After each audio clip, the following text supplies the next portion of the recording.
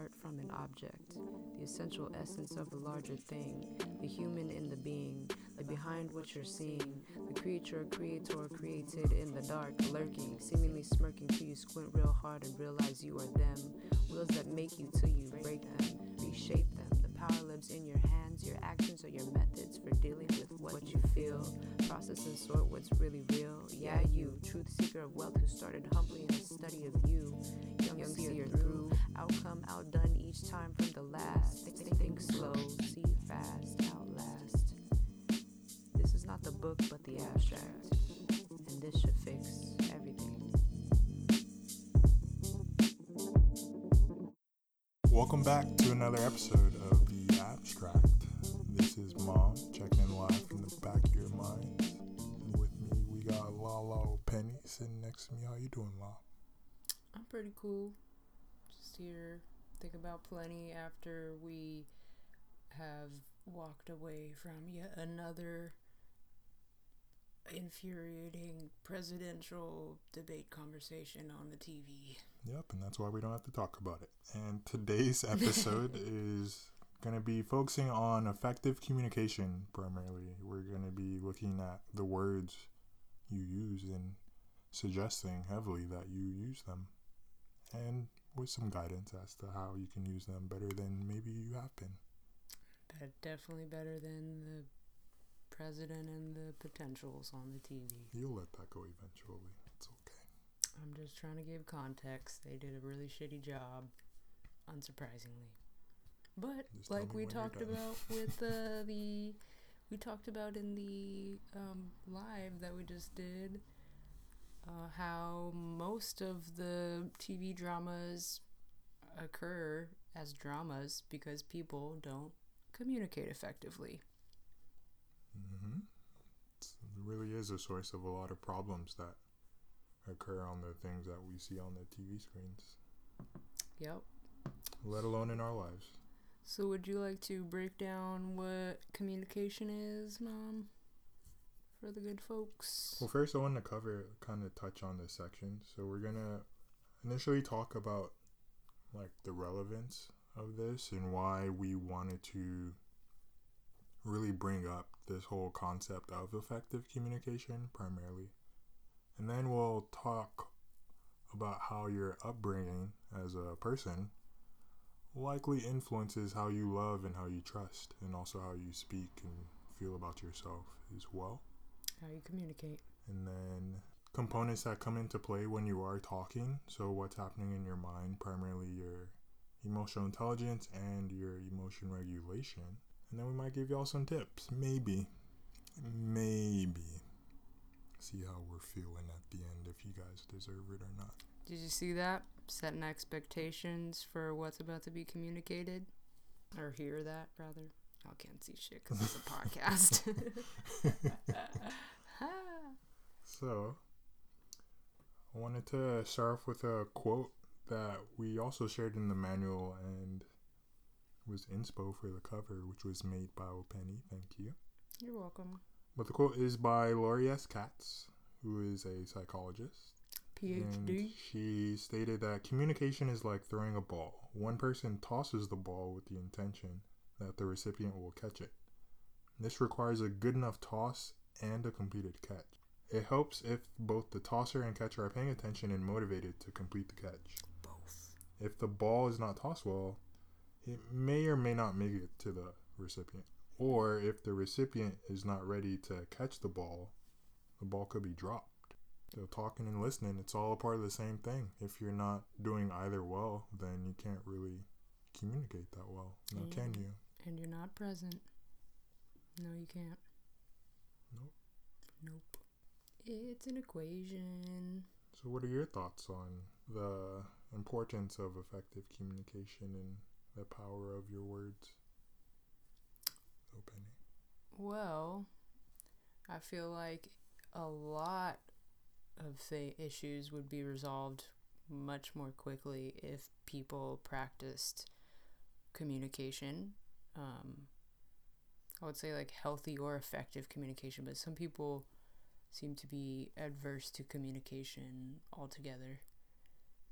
So I feel like a lot of issues, we could work it out, as long if we're laying it out, all the details on the table, in terms of like what I'm feeling, what you're feeling. Let's talk about it. Let's figure it out, as opposed to just keeping it inside or assuming the other person knows already, or that it's not okay to say whatever you feel like you need to say. Just air it out, because nobody's a mind reader out here. And it's pretty rare for someone to make assumptions most of the time and all the assumptions be right. So why not help other people know what you're talking about by talking to them instead of playing this riddle game of silence or, a word, and then the other person's left to their own brain coming up with answers based off their own perceptions of things. And hey, maybe that doesn't include your own perception. No wonder it's not interpreted well. Yeah, it's kind of like with babies and parents, or people tend to tell little kids when they're growing up to use your words because they just grunt and make noises and cry and stuff. And it's like, when you're a baby, your parent has that certain connection, or it's assumed that they kind of develop a connection, so they just know what you want. But after a certain point, your needs become more expansive or more nuanced than just like hungry, tired, took a piss. Like, you have to explain a little bit and more in depth of what your needs are at a certain point in life. So that requires, a little give and take, a little communication, a little bit of at least putting in effort to try and make the other person know what you're going through, what's on your mind. And two, thinking about how simple a child's life is. If all you did was eat and sleep, you don't really have much to try to explain.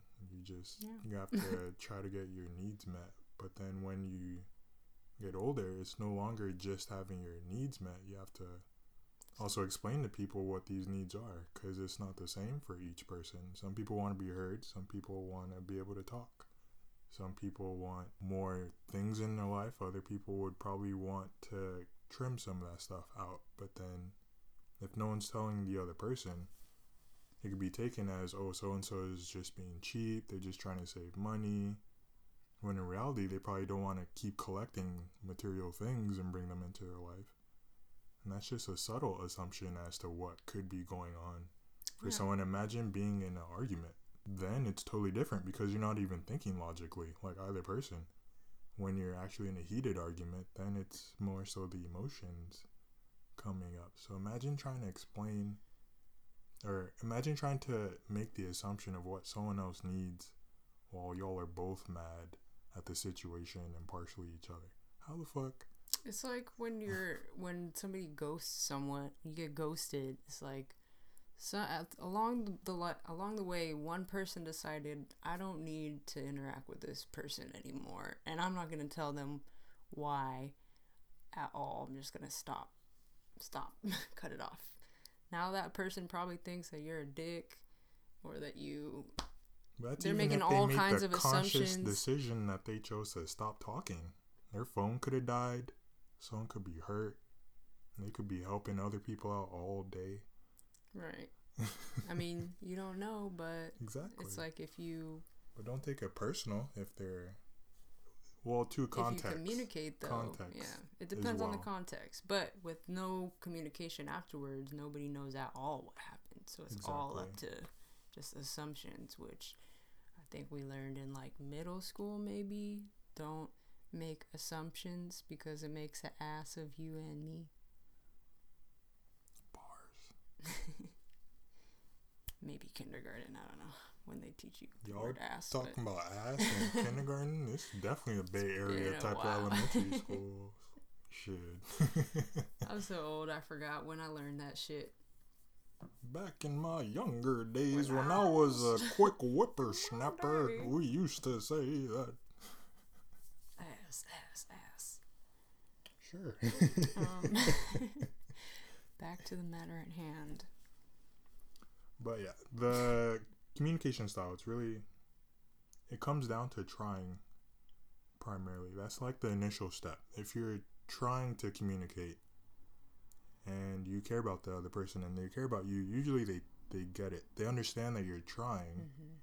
And so they'll meet you where you are or halfway, or meet you, somewhere along the line, and not take what you may have meant or what it seems like and run with it. That's usually when there isn't much of a relationship or a bond between the people, because then there's a lack of interest. There's a lack of curiosity as to even what the hell is going on. Yeah, that's why I stopped trying. Exactly. But also, if you are in the habit of trying when you interact with people and communicate, then that probably increases the chance of you having had a conversation with them prior to whatever conversation is having now about, like, oh, I have certain issues communicating when we talk about X, Y, or Z because it makes me think of this. And so that's kind of hard for me. So if I stumble along the road when we talk about that, that's why. And so you have that in your kind of Rolodex of, oh, yeah, this they said this would happen.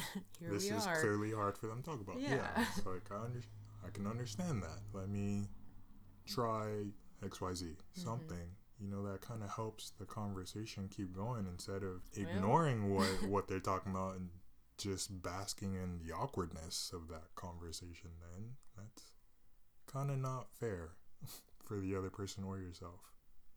Yeah. Because really, when you're communicating, there's that element of wanting to connect somehow. So you want a point or message to be understood by the other person, and that brings the sender or the person who said it that little splash of, that feels good. Someone understands something I'm trying to say, or something I meant, or something that I understand, and it brings you just a little bit closer together. Yeah, one of the greatest human desires is to be understood and loved. Yep. Hand in hand, those two. We all have people in our lives that definitely are prototype examples of how to not communicate effectively. But then the harder question comes up of who in your life communicates effectively that you yourself would want to almost use as a role model in that arena, at least. Come on, I'm gonna take some notes whenever they say something good and you're like, ooh, yep, I'll use that. Like, I know especially when, like, several of my friends are parents now, moms specifically, and not like, this mom, but moms. Not this mom, but moms, like, better than parents. They be having kids, right? And then sometimes I'll, how kids be, they'll just be like, Mom, I want blah, blah, blah.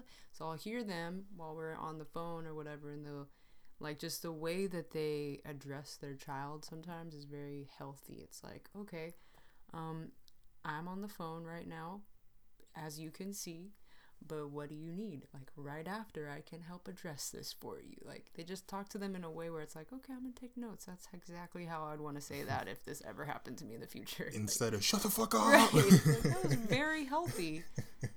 Kudos. I see you.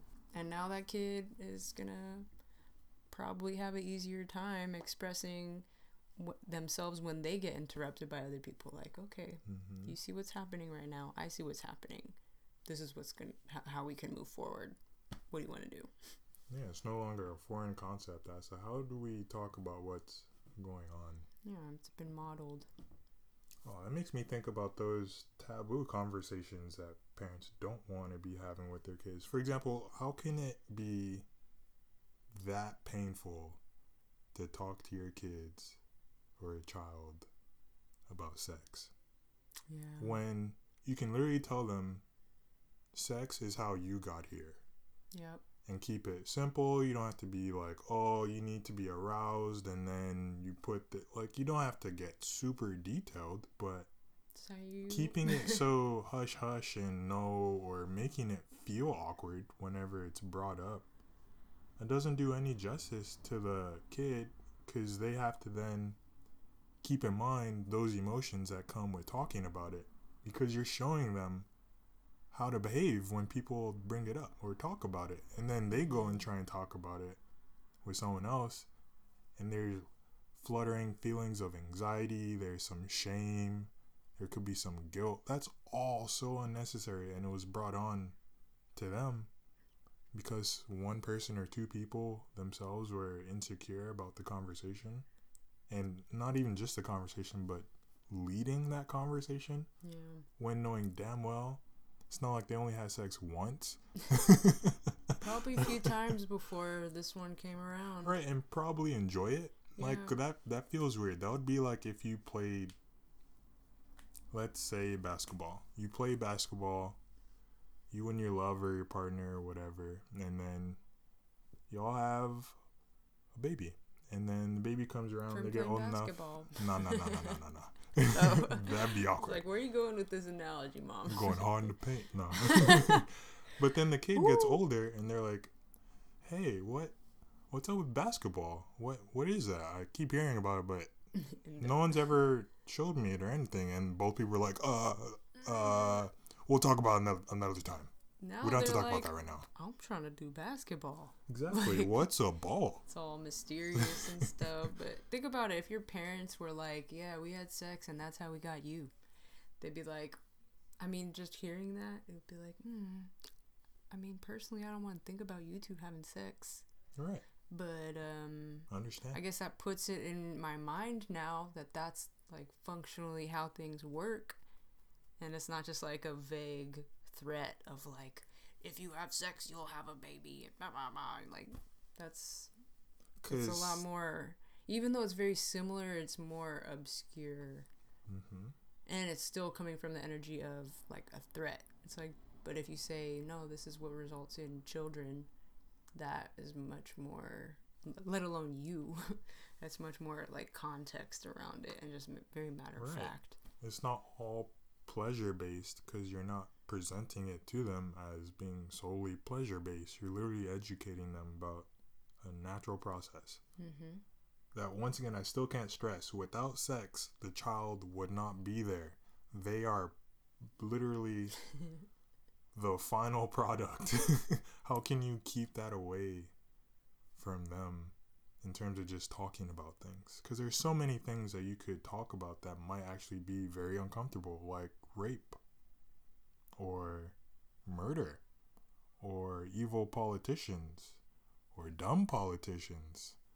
Or how about evil, coronavirus? Dumb politicians. Oh, one and the same. Evil and dumb. But there's so many things that actually can be slightly, not traumatizing, but painful to actually ingest as you learn about those things, like global warming. That's not a pleasant truth to sit with, but after a while you get over it, I guess, because you develop the other bits that come with that information based off of other conversations of like solutions, what we did wrong. You gain insight. You see it as a part of the whole picture. Exactly. Because you've been informed and communicated to about all these things. Mm-hmm. It was like even my mom, she was kind of uncomfortable about talking about global warming to the extent that we are literally under threat of not having like a planet in the same way anymore pretty soon, because she was just talking about how they're gonna bankrupt us. Yeah, and it's like all sad about the economy, and we're like, fuck the economy, bro. Like, we need a planet. None of that's gonna matter, you know. How are we gonna pay bills if we all dead? Yeah. And that's a real question. But then it felt odd because of there being like this hesitation to easily just say, I feel uncomfortable by this conversation. Then we'd be like, oh, I get that. Yeah, I understand. It's very uncomfortable. Instead, it was other gestures and fragmented thoughts, and it's like, this feels like not that effective communication. Yeah, and not like something you're trying to talk about. So I guess we'll move on and not talk about it. And that's how TV dramas were made. No, I'm just kidding. But you want to know one of the benefits in a relationship that effective communication can bring? Yes, light on us. Well, outside of not having arguments, it can increase your sexual satisfaction.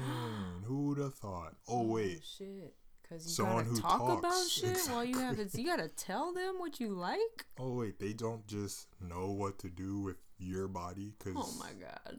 they magically just know what to do with your body. Bruh, that really makes me think of how, okay, we've had this conversation a few times, but I don't know about on the show yet, of how one of my, I guess, fantasies in young adulthood was not sexual, but I mean, yeah, sexual, but all right. One of my fantasies was just that I would find somebody and they would just understand automatically what I was thinking and what I was saying, and like they would know all the slang I was saying, because when I left the Bay, like I found that not everybody knows what the fuck we be saying sometimes, because we use different words. But anyway, so I was just like, yeah, whoever, they're just gonna already know, and they're gonna know all the slangs. I'm not gonna have to explain anything. And then it was kind of like reality check.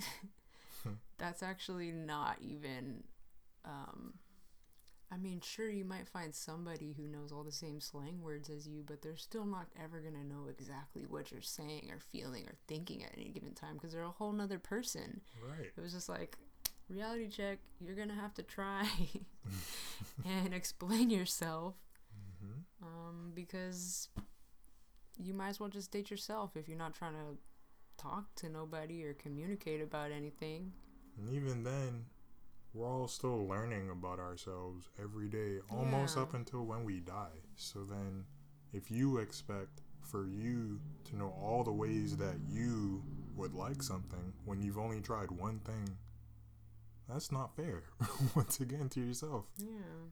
And that deserves a conversation with yourself of like, well, why would I like these other things that I haven't tried yet? Or why did I like this thing that I did try? Or why didn't I like this thing that I tried? Just simple questions. And what can start off as a simple conversation can lead into a very, very informative and meaningful tad bit of information that you end up receiving, because it's not too often where we have these conversations with ourselves out loud, let alone in our minds. It might be that the assumptions come up and the old ways of thinking and thinking traps, as I would call them, come up, and you don't have a complete conversation. You don't have those complete thoughts. It's bits and pieces, because it's your brain. You can have a lot of things going on at once in there. And so you can only expect to be able to keep that train of thought for so long and hold on to it for so long, be able to express it, be able to expand and explore and continue asking yourself those questions and each other's those questions. Because like we said, it's all about trying. And it's also about receiving as well as sending the message. It's not as your younger self wanted, where it's just all the person receives and they know. Yeah, and they'll just get me. It's like... That sounds like a robot. I know. With Google Translate in its brain. It's like, you are speaking Bay English. Translating. Translating. Translating. I'm just imagining a robot speaking Bay slang now. That would be hilarious. I'm here for it. Yeah. Where's Alexa or Siri when you need them? That reminds me of when I went to New York for the first time. Not the first time. One of the first times. And I was surprised that the train had a British accent or something. Like, it was still a white lady with like this is a something stop. And then my friend who I was with was like, what do you expect? It just would be like, oh, motherfucker, this, yo, stop. And I was just Get like, off I here. mean, maybe. Get the fuck out of here. Hey, your mom lives off the block. Yeah. That's real. It's not like that, though. New Yorkers gotta meet them halfway, the train, you know? They gotta listen and interpret the British accent and be like, okay, I know what you mean. I'm gonna get off here. You didn't say it in my slang, but I get it. I'm picking up what you're putting down. Yeah, I'm smelling it. All right, now nice little tidbit. That was the end of that. Yeah, smelling what you're cooking, not the train, because it's gross. Unless it's a good smelling train, like in Japan.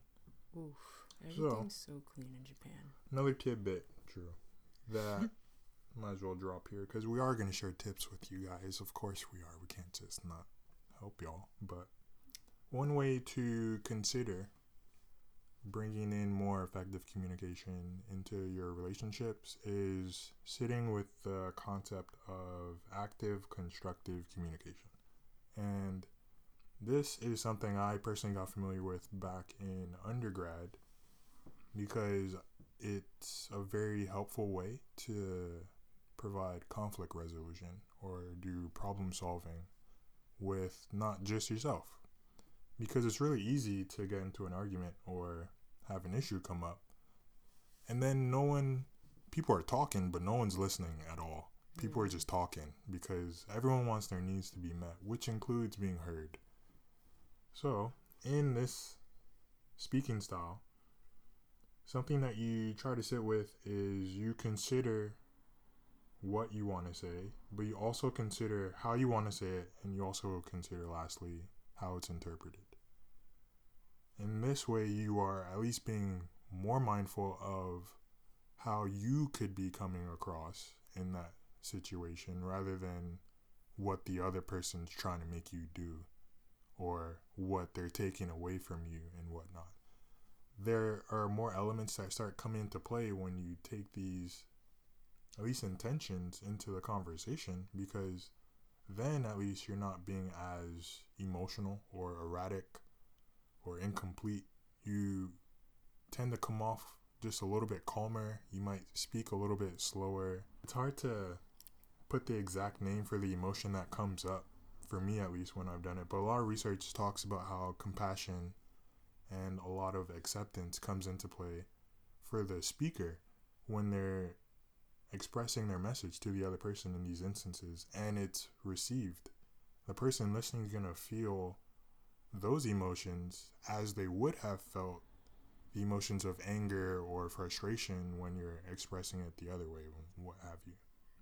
So just something to think about. Active constructive communication, ACC. Google it, look it up. Any psychological encyclopedia, whatever the fucks, it'll probably come up somewhere in there. It's well, you can correct me if I'm wrong, but that kind of sounds like it's like when comedians read a room really well. And if you watch a lot of stand-up comedy, you can see when they're like testing out the waters on certain subjects, because comedy is not just about telling jokes. Like, a lot of comedy is bringing up uncomfortable topics that we don't, or that you might not expect to see or take as lighthearted, but then under certain contexts, however they say their joke, it's like, oh yeah, I never thought about it that way.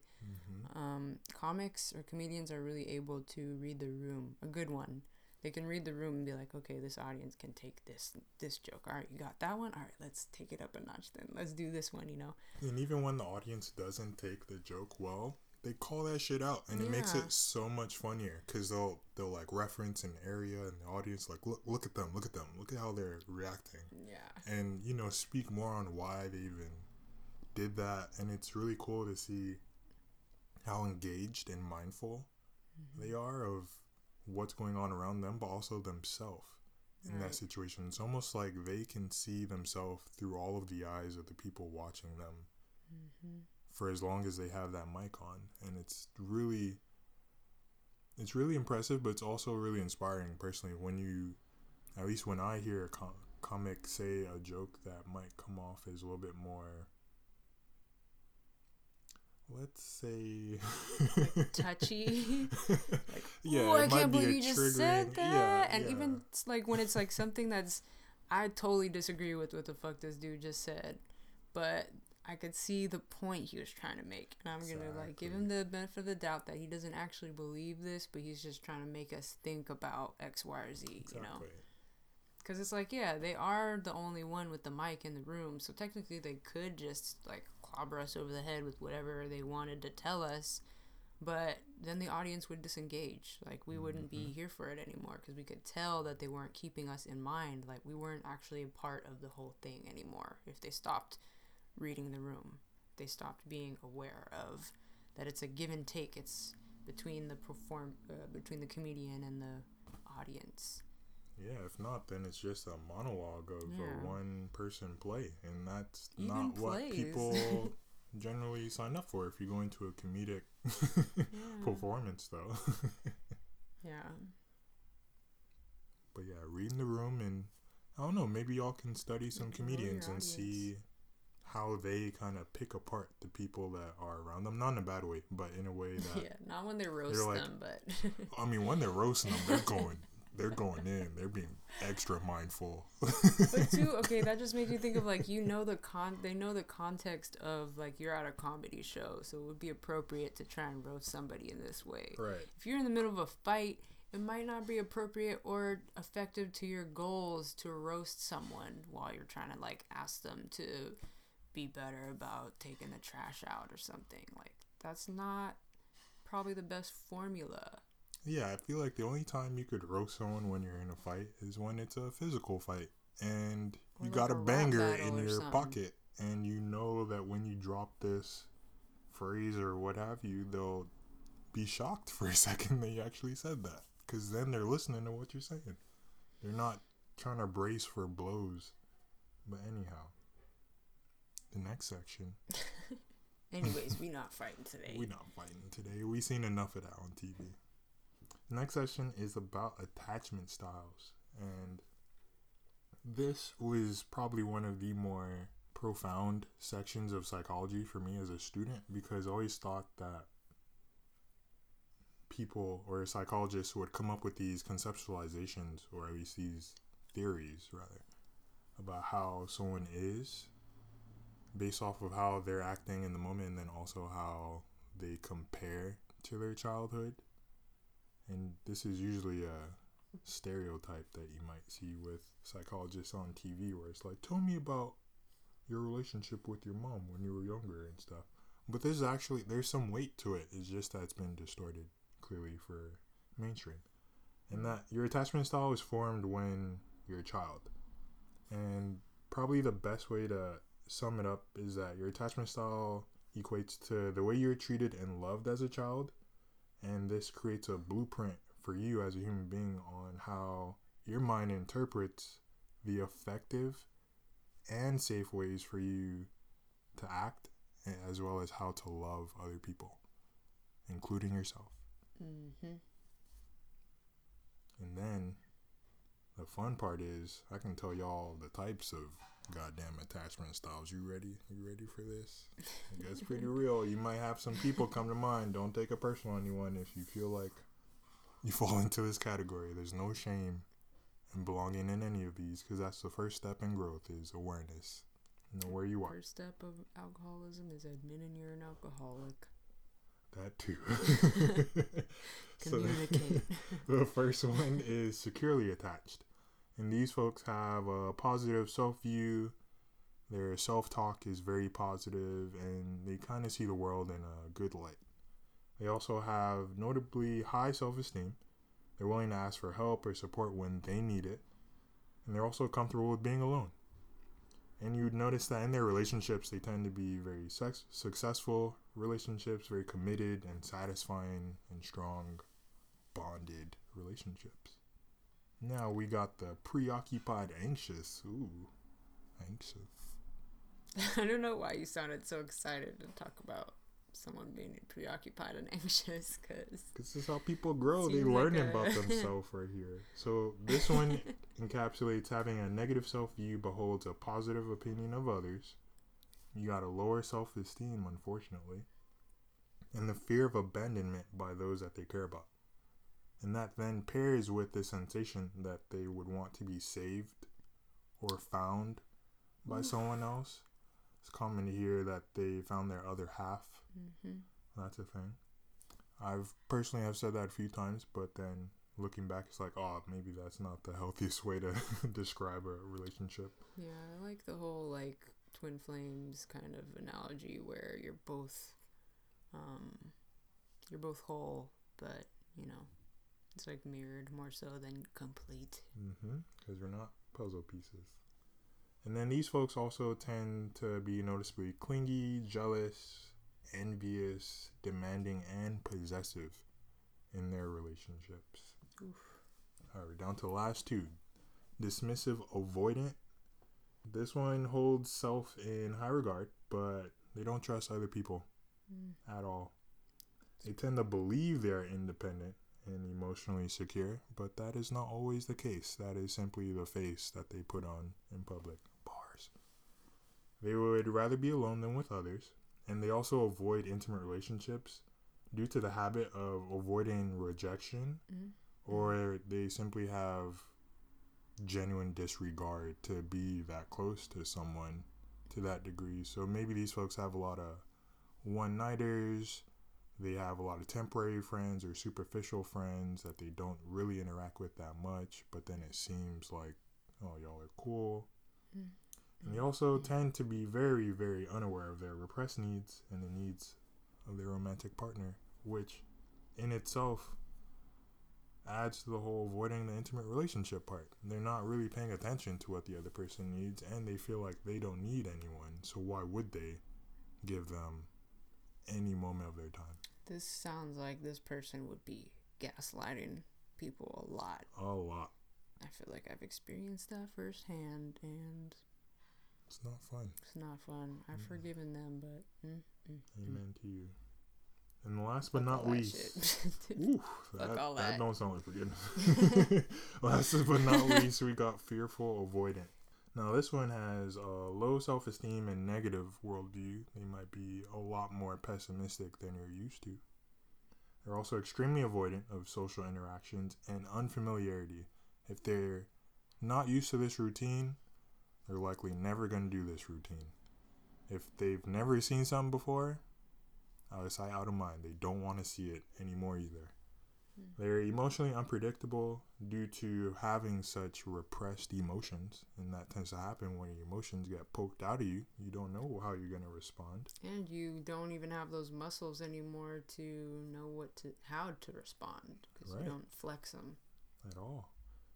You got this strong fear of rejection and heartbreak, and this then leads to them being clingy even after rejection. So perhaps some of y'all may have known someone in your life who kept asking you over and over and over again if you want to go out with them or if you want to be their friend, or just some type of relationship with them that felt odd. It felt as if there is not a give and take, but more of a take and take some more type of string that was partially attached to it. Even what? I was going to say, even that they might even see you as something that you're not even, like, you haven't even given them enough information to be able to see you in this way, but they're just, like, putting that on you because they have these tendencies to want to, like, cling. It's like, ooh, gotcha. I'm gonna get you. It's like, It's also not uncommon to see them jump a lot from relationship to relationship. So this person may have had 5 relationships in 5 years. Or maybe twice as many in less time. So it leads to a lot of searching for something due to these needs that are being repressed for so long. And also, in part as well, their self-talk is going to be paired with that worldview. So it's very pessimistic and negative. They also put some of that negative light on themselves. So they might not see themselves as being worthwhile, as being the right choice, or someone that people would want to have in their corners, even though on the inside a part of them knows that that's not true, which is why you get this strange conflict happening where they're clinging and asking for all this help and searching and yearning when really they want that love and acceptance from themselves. Does that make sense? Yeah, it's just a lot to process. Good. Very good. Now, how this would tie into communicating. Your securely attached folks would be very open, very honest, primarily sticking to a route of transparency in their relationships when it comes to needs and emotions. You're preoccupied, anxious. It might not come off as them trying to talk to you, but rather they probably try to take your time because they want the attention and they want to be heard. However, the words aren't there yet. Even if they don't have nothing to say, they're just like, hey. Just there. When you get those texts like, hey, it's like those people fishing just for someone to respond, and then they like respond to the best option who responds. You send hey to 30 people. Yeah. Yeah, and then with the dismissive avoidant, these folks aren't even talking to people about what's really going on with them. They're probably saying some of the things that other people want to hear, but a lot is being kept under the rug and in the dark. And this is where you would see a lot of assumptions and presumptions and they might even blame hostility. You for stuff. And it's like, what? I didn't even fucking... What? Wow. I just showed up. Yeah. Fuck you mean? And then that kind of makes you think like they... I don't know, it could make you think anything. Like they care, but then they don't. But then they don't, because they only care about themselves, and they want they you to like be they care, looped but in. They want you to care about them, but they don't want to have to care about you. Exactly, and that, my friends, is called manipulation. And then, as we said, fearful avoidant, these folks might not even really be able to talk that much, at least in that moment, as they're basking in this fearful avoidantness. And they may need just a lot more support and patience. And it's not to say that if you are not securely attached, your relationships are doomed and your communication style is doomed, but rather this provides you with reference and examples on what could be going on for some people or yourself, and where you can start to try to improve on, because your self-esteem, your worldview, and how other people have treated you goes back to, as we said, when you were a child. So it's not entirely just on you as to how you got to be the way you are, but you saw other people living and loving in these ways, and you thought this is how it's supposed to be done. But now you have to unlearn those bits that hold you back, those bits that don't let you communicate effectively to the people that you care about, because you want to. That is the goal. That's how you get your needs met. That's how you get a little bit more sexually satisfied. That's how you lift your self-esteem. All these benefits that come into your life when something as simple as letting someone know how you feel or what you wanted. Easy peasy. It's not always easy peasy, but conceptually easy peasy. Active, constructive communication when things get heated and you feel like you're in a debate or an argument. But outside of that, just keep trying. Yeah, because like Mom said, it's not like if you're not, what was the first one called? Securely attached. Like, yeah, it's not like you have there's no hope for you.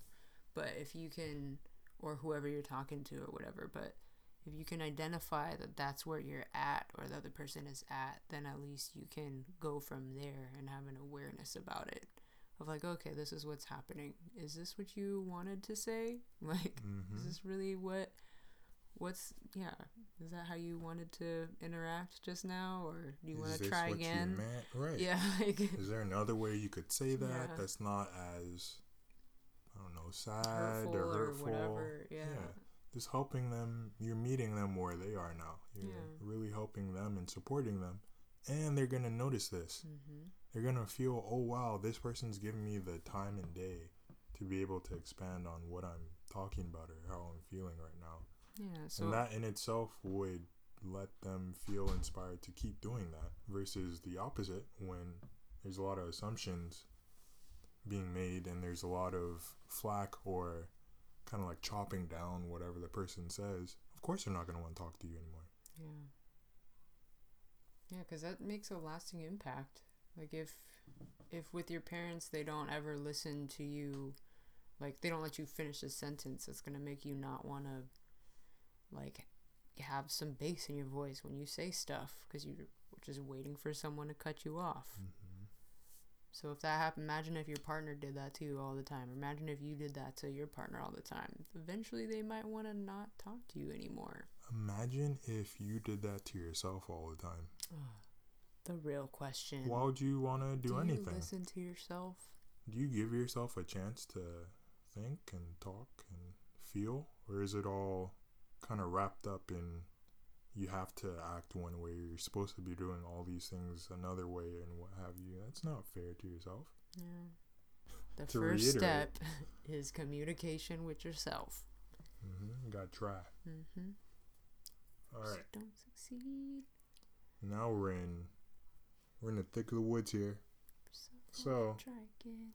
you could have all the communication skills down. You can know all the things to do. You could have practiced what you're gonna say, and yet, for some reason, you try to have this conversation with someone, and things still went sour. Ooh. What the fuck happened? Ooh. Well, my friends, that's when we gotta bring in emotion regulation. Because without emotion regulation, your emotions regulate you. I'm going to say that one more time. Without emotion regulation, your emotions regulate you. They choose how you behave. They choose how you think. They choose how you see things. They influence every aspect of your external communication with the world as well as your internal existence. But when you yourself can recognize the emotions that are coming up, take them into consideration, but also rein them in and understand what's going on with you, and continue to then exist aligned with them rather than letting them guide you, it can be just as beneficial as simply telling someone what you need, because then you're not contradicting how you feel. Say someone does something like they stepped on your Jordans and they're like, oh, sorry, and you say, oh, don't worry about it. But on the inside, you're like, son of a fucking bitch, it's just, oh my god, Instead, you could say, that hurt, but it's all good. I still care about you. I'm just upset at the situation, not you as a human being and your existence.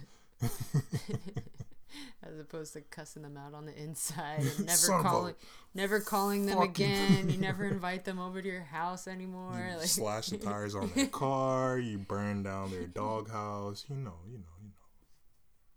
Let it out. Oh, they only do this on the East Coast? In a healthy way. Seriously though, when you have emotion regulation, it puts you in control. When you don't, your emotions are in control. And that makes it a lot harder to have an effective conversation with someone if you're both getting into a really heated situation, or rather there might be pressure on the circumstance. Maybe there's a time limit on something, you need to order something, or you need to get somewhere. There's so many different variables that can come into play and influence how you feel in any given moment. So would you rather let all these things on the outside world control how you feel and how you behave and how you think and how you speak to other people? Or would you rather take it in as, oh, okay, I understand what's going on, or I see what's going on here, and try to stick to that course of, I still want to make sure they understand what I'm trying to say, and also don't want to just blatantly disrespect them because I don't want them to disrespect me. And that's also not part of the intent. It's like, we're not saying to not have emotions or to not express your emotions at all. Like, it's definitely more so to, I guess, consider your goals when you're communicating about your emotions. Because even though you might be livid, like, you might be really hurt, and we're not saying, like, don't express that. Like, definitely express yourself. But it's also to consider, if you are in that situation, like, is your goal to have the other person understand you? Is your goal to, like, come to a better mutual understanding so you guys can set some better action plans for the next time so this doesn't happen again? Do you need your space, actually, because you feel like your boundaries have been crossed, but you still need to, like, communicate with them about this, like, hey, that actually what just happened really upset me and I need some time to think about it, or something. Like, you've said this to me a few times too, of how that's an effective way to, when you are feeling very strongly, like, at least express it, instead of just pretending like everything is fine, because then they won't know. And you're not really being true to yourself or your emotions and by that doing makes that. it sting a whole lot more. It Yeah. feels deeper So than it gets than it was. repressed, and then it's gonna just like linger. Next time something kind of similar happens, you're like, fuck, this is what happened last time. And they're like, what do you mean? Because you didn't say something last time, so they don't know. And there's prime examples all over the world of people who do not have yet the mental fortitude to regulate their emotions. Children. The president. Trump can regulate. He just a foul person. He just can't regulate his mouth. We're going to let this go eventually. But children aren't developed yet to that point where they can completely self-soothe. That's why kids run to their parents all the time. They might have their blanket that they hold and bring everywhere, or that teddy bear that they bring to every outing event that they go to and what have you. That helps them regulate their emotion. These external sources. And grown-up people, or grown adults that grown people grown adults who also lack that emotion regulation, it's quite noticeable. They tend to have a lot of mood swings. They tend to have they tend to have a lot more erratic behavior, and it seems as if their emotions are constantly on their sleeve rather than it be information for you to use to understand what's going on once again, because you're not ignoring them when you become aware that you're angry and you don't act on your angry impulses, but rather you realize, oh, something just happened that I didn't want to happen, and that's why I must be feeling angry. You can then ask questions as to why, what's going on. Ask the other person to just help you out as to how you're feeling. Let them know, hey, I took this as this, and this is making me feel angry. Is this what you wanted or were hoping for, or what you meant? And there are a lot of other possible good things that can come from that simple revelation than, as Openny said, of just saying, oh no, it's fine, and then sitting on it for however long. And that's definitely going to rear its head up again in that relationship, because every time you go back to interact or talk to that person, those emotions are still there. They're not gone. You never let go of them. And it likely will still happen again, because if life keeps asking the same questions, you're not learning the lesson. And so, yeah, sometimes the lesson is just like, use your words. Talk about it. Please. Please. Emotions help you mold the world that you see, so then you can understand that emotions help you interpret what's going on. If we didn't have emotions, it'd probably be a lot harder to to understand what's going on for us mentally, because we're not all plants. Because we'd be psychopaths. Shit. If we didn't have emotions, bro. Talk We'd just be out here doing whatever we want. If we didn't care, if nobody cared, everybody would just do whatever they wanted. Shit. That would be so stressful. Whew. Yeah, it would. Think about it. Is that what you want? Is that the world you want to create? Is that what you all want? Do you want to experience pure stress and chaos? No. It's like, yeah, you could be like, rage. But then it's like, okay. Let it go. Is that achieving your goals? Right. Is that getting across the message you want other people to understand from what you mean? Yeah. But, of course, we got to tell you, how do you improve your emotion regulation skills? Well, if you read our EQ, or emotional intelligence manual, that whole thing is literally a key to do that in itself. Read.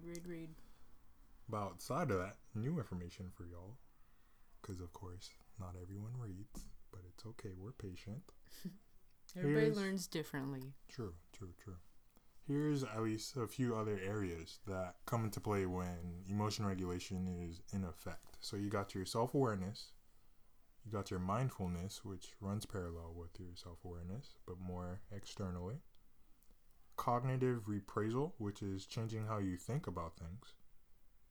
Adaptability, compassion, how well you self-soothe, and then also what your emotional support looks like internally and externally. Now, take a moment. Maybe you can think of someone who lacks a lot of these things. They don't have a lot of self-awareness. They're not that mindful. They never really change how they think about anything. They don't like to adapt to stuff. They're not compassionate towards other people. And they don't have that much emotional support. Pretty sure that person is quite erratic with their behaviors and also the emotions that come up. And two, they likely fit outside of the securely attached attachment style. So then that can give more clues as to, okay, what else could be going on? Are you sitting on emotions that you want to express? Do you just get tired of people? You don't want to be around them? There's so much. But then, as someone who can emotion regulate, you're aware of at least your flaws or your shortcomings, what have you, in a conversation or interaction with someone, and you can at least pick up as well on the aspects you need to improve on. But now y'all know the aspects you need to improve on because we just said them, and it's no longer a secret. So you're already one step closer to being securely attached. Yay! Man, all that stuff you just said made me think of like Quentin Tarantino in that like racer movie, or pretty much any movie with like a grumpy old man Django. Where he's just like, bah, Django. Bah, this is what I do and this is what I've been doing, and like, bah, and then, I'm never gonna. It's like, all right, well, change gonna come for you, right. Old man.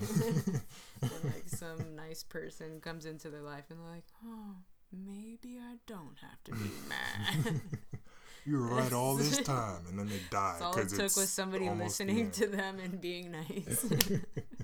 Simple things. Yeah. Man. Simple things. They'll change your life. But what's next, Mom? Anything else you wanted to touch on? We can touch on recipes for improvement, as we said in the manual, for how to boost those very areas that we brought up. No, we're not going to go into detail on all of them, but here are just a few that are pretty important. So, going back to the first one, self-awareness. You should try to ask yourself, do I feel ashamed, sad, hopeless, or anxious the next time that you feel bad or just down suddenly after interacting with someone and didn't go well? Maybe you miscommunicated with someone else and that didn't go well. Or maybe you just woke up and you feel off. You ask yourself these questions and then you start to recognize, or at least you start having that conversation inside your head of, no, it's not anxiety. These things may have brought out some anxiety in me when whatever happened, but that's not it. Oh, this doesn't feel like hopelessness because I do feel kind of hopeful for the rest of the day, or that I'll feel better. You just get to this point where you start to at least finally land on that tack that has that emotion or sensation on it that you've been trying to really put a name to it. And as you begin to ask yourself these questions as to how you're feeling after something happens, what are you thinking even when you have a lot of thoughts going on in your mind, and your brain is interesting because it will start to almost put like a stamp on that. So it's not as hard to remember that conclusion that you got to the last time you asked yourself that question. And so in the future, when the emotion comes up, what do you know? It doesn't take as long to know what the hell's going on with you. Memory recall. Exactly. Your brain knows what's going on in there. It just needs a little bit of help to put that language in there, put those words that you have all up in that beautiful mind of yours onto them so it can understand it a little bit better. Like, think about a trail. You made one trail, you like got to that point, you're like, all right, this is the lookout I was trying to get to. And the next time, if you keep going back there, eventually you'll see the trail a little bit more, and it'd be easier to get there and have that perspective of like, okay, this is what I'm experiencing right now. And then once you give name to it, if you want to like, you get to decide where you want to go from there. You can like, you can affirm your emotion, like, okay, yeah, that makes total sense why I would be sad that like my whole ice cream fell on the floor yesterday and then I couldn't eat it. Like, that was a very sad day, a sad thing that happened. Had to rinse it off under the sink and to ask which side hit the floor. The window all sad looking. Risk my life to eat the ice cream from the floor. Nah. But bacteria is dangerous in 2020. Y'all heard of coronavirus? It really is though, bruh. So after you identify it, then you can make your choice. Yeah. Oh no, what I was saying was that you could affirm your feelings, or you could say, you know, actually I'm over it. I'm gonna be happy now. I'm done being sad about that ice cream. Then Whatever you just works move for on. your brain. Like, yeah. Seriously. Taking that time to at least cooperate with it instead of letting it control you entirely.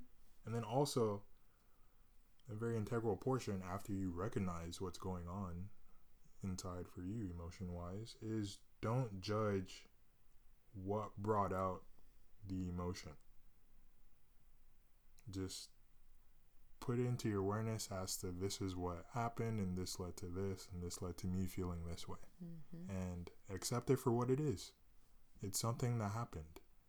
You judging it, then you begin to judge yourself, and then there are other emotions that get latched on with that judgment that aren't so open-minded and accepting, clearly. So then how does that benefit you at all in terms of the emotions trying to come up and be named and recognized when they get seen, they get judged and critiqued. They might want to hide more. They might want to put on a different face, per se, for you, just because you are critiquing and not really allowing them to be as they are. Yeah, you're like shaming a part of yourself. And your brain doesn't like that, hence why it's not the healthiest decision to make. Alright, next up we got mindfulness, keeping it simple. Sensory relaxation activities. Now that's a very fancy way of saying do things that lean more towards on the other senses that you might use or not use as much. So maybe you've been sitting down and looking at something for a long time. Okay, maybe it's time to close your eyes and listen to music. Oh, you've been walking around all day, haven't had a chance to stop and think. All right, sit down and meditate. Oh, you've been just huffing and puffing and having a lot of stressful moments in the day. It's time to do some deep breathing. Maybe take some time to stretch. Go on a walk. Jump in the pool. Oh, yeah. Take a bath. Wash your hands. Wash your face. There are all these small things that at least take a moment for you to be very present with your physical body. And it's not, once again, judging it. It's not forcing it to be another way. It's simply giving it a moment to relax. Along that frame of thought, or train of thought, rather, I learned that, like when you're experiencing anxiety, your body, well, I already knew this, but your body is in fight or flight. So if you take a walk, your body will think that you're running away from, like, you know, living out the whole flight experience. So then it'll be like, oh, okay, we calm now because we away from that. Yeah, we're safe. Yeah. So another little tip about mindfulness. We also do have a whole video about tips on meditation on YouTube. On YouTube, check the YouTube. On the YouTubes, if you want to circle back and check that out. All right, next, we got cognitive reappraisal, which is once again changing how you think. Now, this requires a lot of compassion and acceptance from you on yourself, primarily. And this also requires a growth mindset, which is believing that you can always change or you can always reach another level in something, whether it's how you see CEOs of Fortune 500 companies, whether that's how you see waiters and waitresses, whether that's how you see your parents. There's literally so many things that can change because you allowed yourself to accept new beliefs and new ideas about those very things. Like But that movies. comes from But that comes from a growth mindset. If you have a fixed mindset, nothing's changing. And I'm sure you all have interacted with an older person who has a very fixed mindset, who doesn't want to do anything new, doesn't want to talk about anything new. No new tricks. Nothing. And that's on them. They likely also say pretty often that they can't change. And that's just how things are. Right. That's just how That's they are. a fixed mindset. If you have a growth mindset, those things can change. Yeah, It's all up to you. might be like, I'll try it out. Right. You don't just hop on an instrument and you're good. You accept that you're going to get better. And then you get better.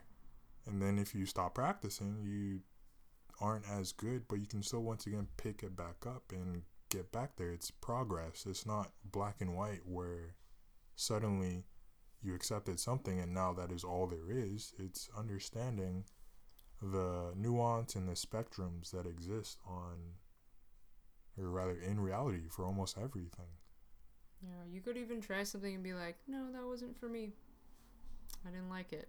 But at least you tried it. But Now you tried. have that awareness of, I just don't like that stuff. So it is what it is. So think about this. So you could replace a thought with, or you could replace the thought of, I am a failure, or my boss hates me, or I don't belong here, to I'm trying my best and will continue trying my best, or that your boss is upset at this moment.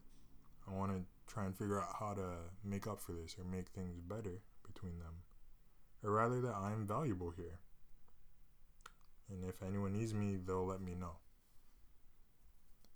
Totally opposite statements, but all in a similar plane, in the sense that there's an issue or something that happened, and rather than sticking to the thought or thinking traps, rather, in old ways of thinking that might lead to criticizing and judgment and having a more pessimistic perspective on the situation, it's not latching too much to any of those things and trying to shift for the better with the hopes of being able to improve the circumstances for the better as well. Because imagine thinking, oh, my boss hates me, I don't belong here, and not changing that thought. Every time you go to work, that'd be stressful as hell. If that's constantly coming up is, I don't belong here, my boss hates me, then someone else is going to probably start hating you in your mind. Or you might personally start hating yourself while you're there, but not while you're somewhere else. And it's very toxic and very unhealthy. Your thoughts manifest your reality. So this kind of goes back to how it's important how you talk to yourself, or how you talk to yourself. So it's like, are you using empowering or disempowering words when you form the thoughts in your mind about what you're experiencing? Do you want to continue to think of the worst possible side of the situation, or are you gonna try and flip it for the better? Yeah. What you want, it's up to you. You can try it out with small things. Choose your doesn't path. have to be that someone says something mean to you and you thought, oh, they hate me, and you're trying to shift that immediately. But it could be maybe with the emotions you associate with rainfall, and maybe you think that rain is associated with sadness and it destroys and brings pain, but then you flip that to, well, it nourishes, it brings water is good for this planet that we all live on. So this is a good thing that's happening, even though it might not look that way to me. It can make a lot of difference. Think of it as depressing or life bringing. Exactly. It's the same thing, but it's just however you choose to look at it. Perspective. Yeah, and interact with it. And it changes your whole relationship to life, really. Yeah, worldview starts to get a little bit brighter. Yeah. Yep. All right. So we just got a few tips on suggested things that you can incorporate into your life or your kid's life, if y'all got kids, to help them use their words more effectively and also implement those things that we're talking about, trying to expand your self-awareness or your mindfulness and compassion and what have you. So delay the response time is the main essence of this, but try to encourage your child or whoever you live with, or just someone that you're hoping to help them also improve on using their words. Because face it, we all got inner childs. True. We also children. Mm-hmm. But encourage them to not give an immediate reaction to something. So whenever they get mad or sad, ask them to sit with that feeling for just a little bit and then react after that. And this delay allows at least that whole flight or fight response to simmer down. It no longer thinks that it's impending danger and something has to be done right now, because they themselves have contradicted that. They haven't done anything. So that part of the brain stops being at the forefront, and it lets that big old frontal lobe portion of your brain start to take a little bit more command, and that's the area with logic and reasoning. They start to think a little bit more about all the things that they start feeling instead of just channeling that anger or just that sadness that came up initially. Because let's be real, sometimes it isn't just one emotion that we feel. There are auxiliary emotions. I feel like anger is an auxiliary emotion. That's something that is not covering, but it gets put forth by another emotion. And that could be out of habit. That could be however you learned how to respond to things. But oftentimes people get very angry when really they're really sad. It's almost like a total opposite, but that's simply how their brain is working. And being able to delay that response time for that person at least allows them to not suppress, but sit with that anger and begin to understand, no, this hurts. That's why I feel mad. It's because I'm sad. This hurts me. I don't like this. Or maybe they are angry, but they seem sad at first, and they get to that point at least. And this over time helps them to, once again, not let their emotions regulate them, but rather they use it as information. They regulate their emotions, and then they can proceed to get those needs met, because now they're even more clear as to what they really need instead of what they immediately thought that they wanted. Internal dialogue lead into a more complete picture of the situation. Mm-hmm. Knowledge is power. Self-talk. And place thinking before knowing to help these people use their words. And this also counts for you yourself. So, Penny, I know this might be hard for you because I don't know is a filler, but don't accept the answer I don't know. Reinforce the importance and value of thinking over knowing. You don't have to know everything, but we do live in an age and era where you can get information literally in the blink of an eye. And you don't need to have known any of that information that you now are aware of. So you're not really learning it. It's just simply there. It's like a flashcard in your back pocket that you can bust out. You don't know why the things are the way they are behind that information, if that's even credible or not. But thinking, especially thinking out loud, at least allows them to take that time and being mindful as to what might be going on externally, and it shows as well for the other people that they're talking to what's going on for that person that's interpreting the situation internally. And so you're getting messages being sent to both people simply by someone doing the act of thinking. I'm real good at thinking out loud. Professional. So instead of them saying I don't know, have them say I'm not sure about that, but I think that blah blah blah blah blah blah blah, whatever else comes to their mind. And over time, hopefully they'll become a little bit more aware or more knowledgeable really of these things that they've been able to think about, rather than simply them escaping the fact that they don't know, and they don't need to put forth that effort and try to think. And if you don't know, now you know.